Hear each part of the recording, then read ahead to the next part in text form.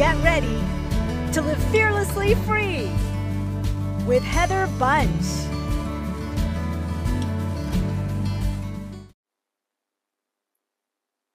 How do you find hope when you're feeling hopeless? What do you do to fill your tank when you're feeling pretty down?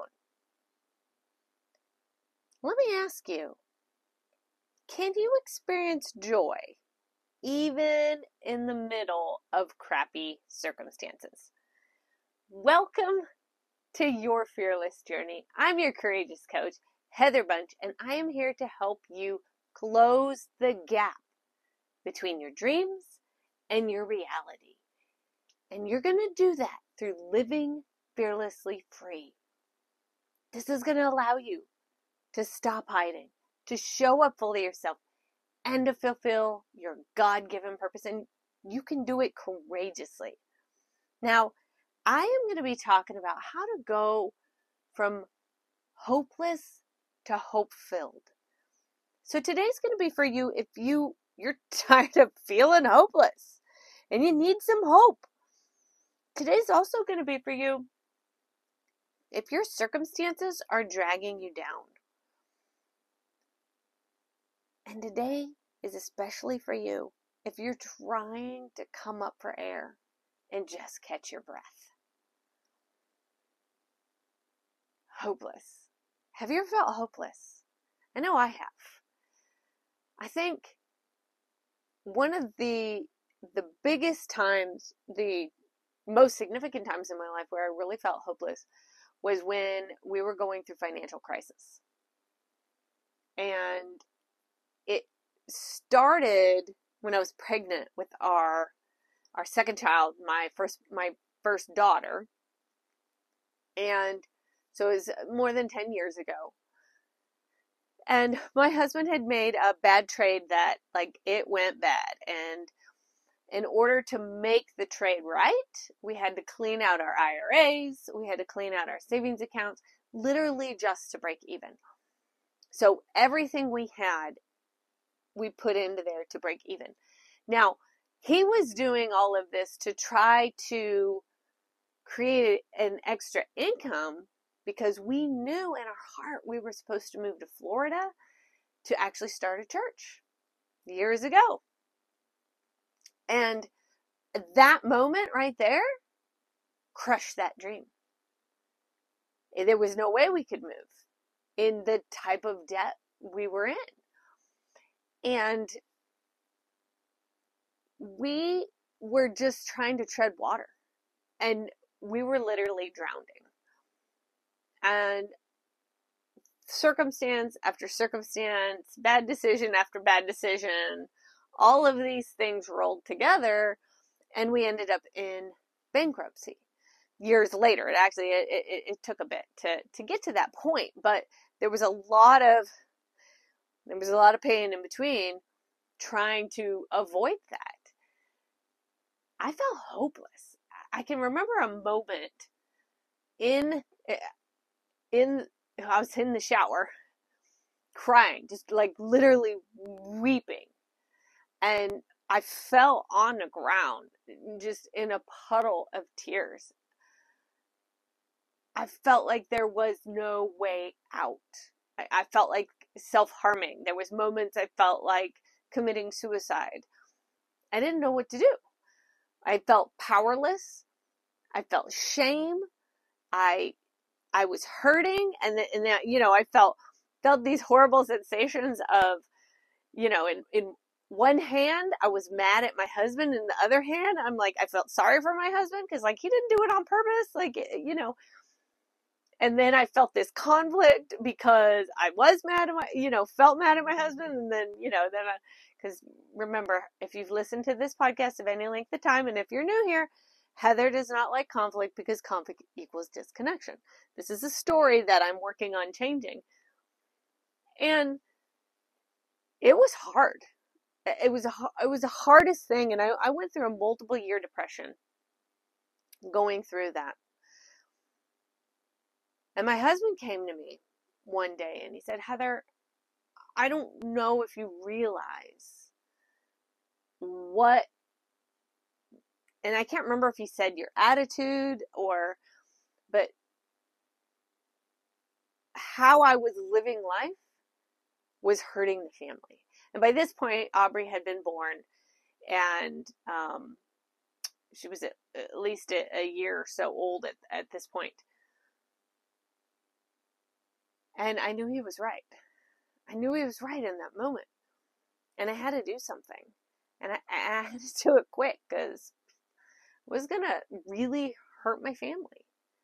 I even noticed a difference between Evan as a baby and Aubrey as a baby. Now, look, I know every baby's different. I've got 3, so, I get that. But I meant in, like, her joy level. Like, Evan was such a happier baby. And I fully believe that it was my depression that actually caused some of that in Aubrey, because now she is, like, literally she's a happy kid now. And, as a mom, we are creating hormones and chemicals and things like that, reactions in us when we are in a state of depression. We think, we feel, and then we choose. Our mind controls our brain, and our brain controls our body. So when our mind is in a state of depression, it is telling our body what to do, and our body responds, and our body is trying to help things along, but, and we can pass that on to our kids. And so in this moment, I grabbed a book, because it was the only thing I knew to do. I didn't have money for counseling. I didn't have money for therapy. Hardly anybody even knew this was going on. I think my parents and my husband's parents, and that was about it. I didn't talk to anybody about this. My friends didn't know what I was going through at the time. And I remember my mom telling me about a book. It was a 4A Principle by Tommy Newberry.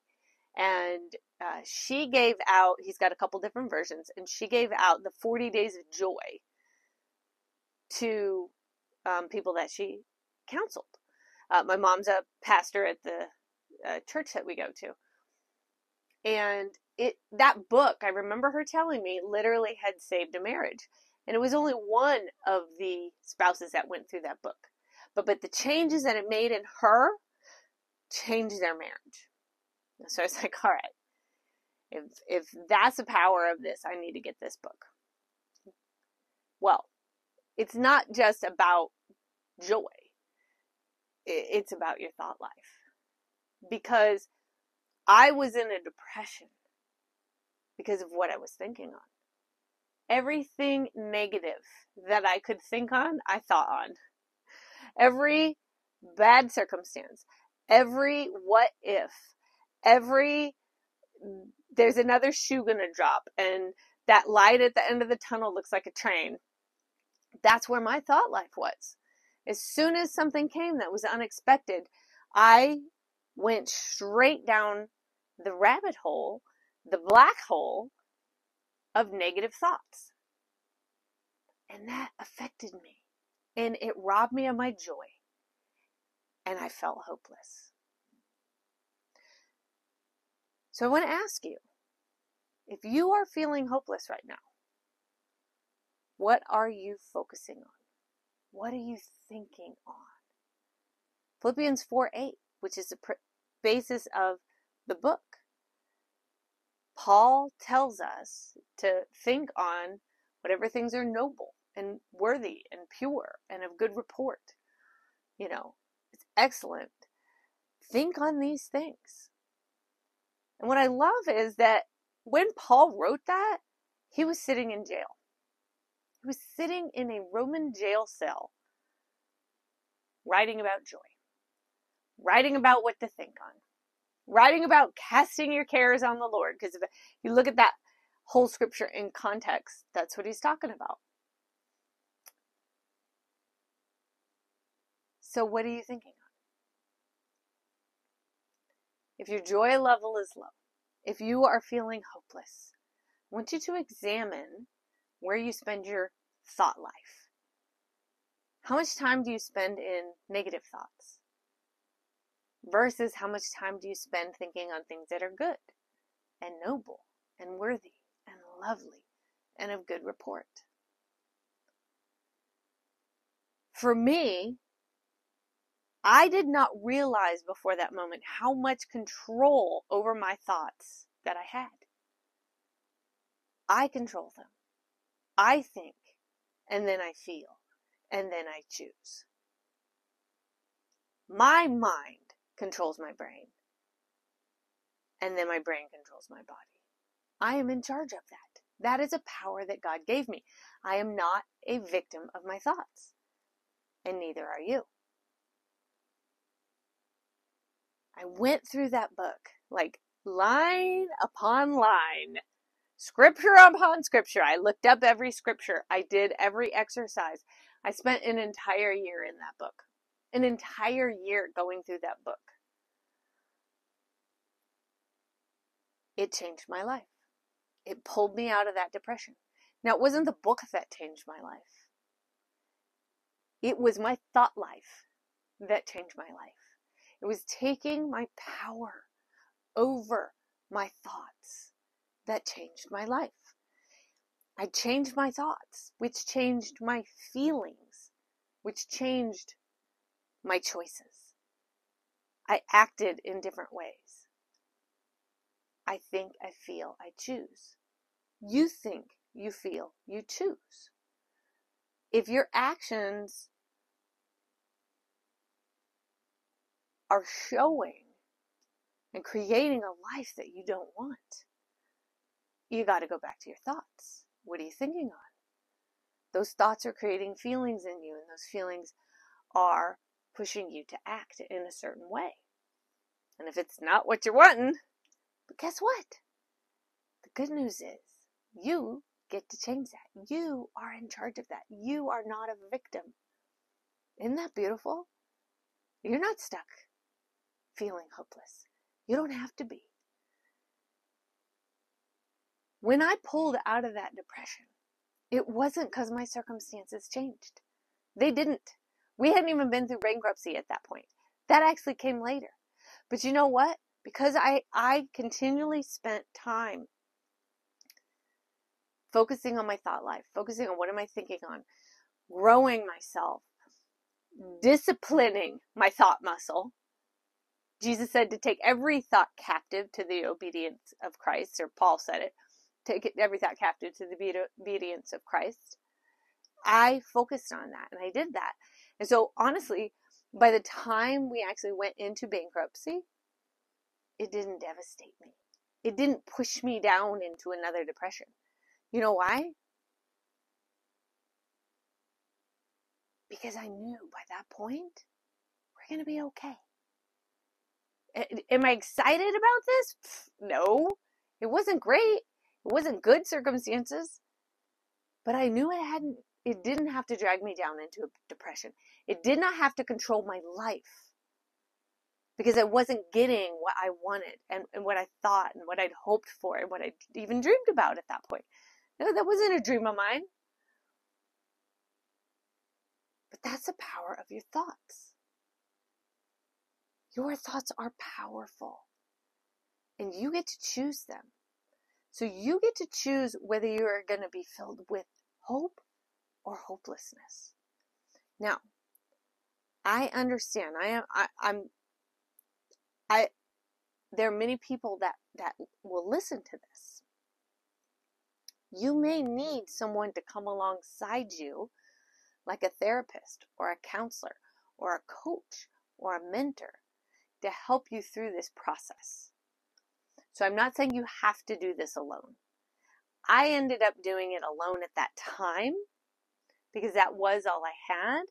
And honestly, I hadn't grown to the point where I was brave enough to talk to somebody about it. And then financially, I didn't have the money to, hire a therapist or a counselor. But you know what? Honestly, I probably could have gone to church and gotten a counselor. Of course, at my church, that's my mother. So I could have had my mom counsel me. But I did take her advice and get the book. So I'm not saying you don't have to do it alone. Okay? So hear me on that. If you need somebody, please get somebody. And I'll tell you what, I don't do it on my own now. Because now I've grown to the point where I'm like, I don't want to do it on my own. I can't get to where God's called me to be on my own. And so I've surrounded myself with like-minded people. And see, that's the other thing. We have to think good thoughts, but so many times what we're doing is we're watching things that tear us down. We're listening to things that tear us down. We're hanging around people that tear us down. We're literally it's like putting garbage in. We're going to get garbage out. The quality of our thought life is dependent on the quality of what we fuel our thoughts with.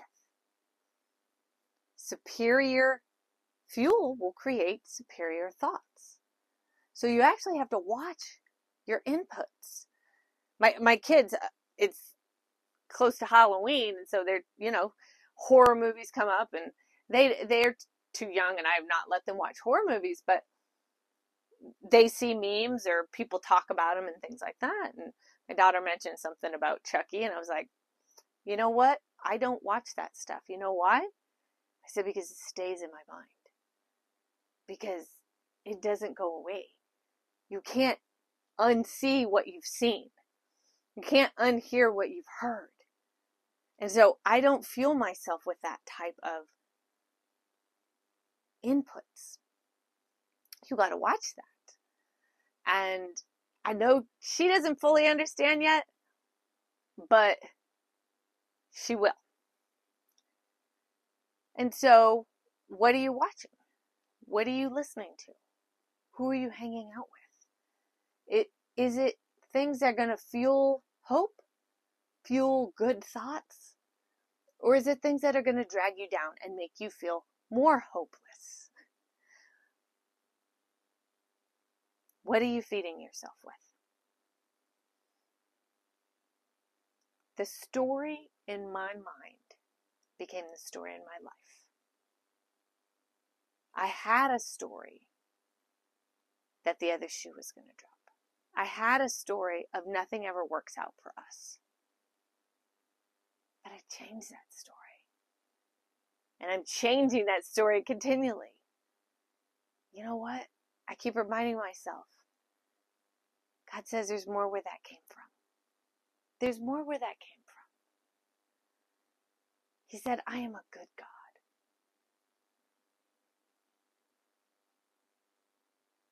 I can hear my husband laughing as I'm doing this podcast. I'm going to tell you, that brings me such joy. I love to hear him laugh. And I don't know if you can hear him. You probably can't. But if you can, it's something that makes me happy. And that's what I'm talking about.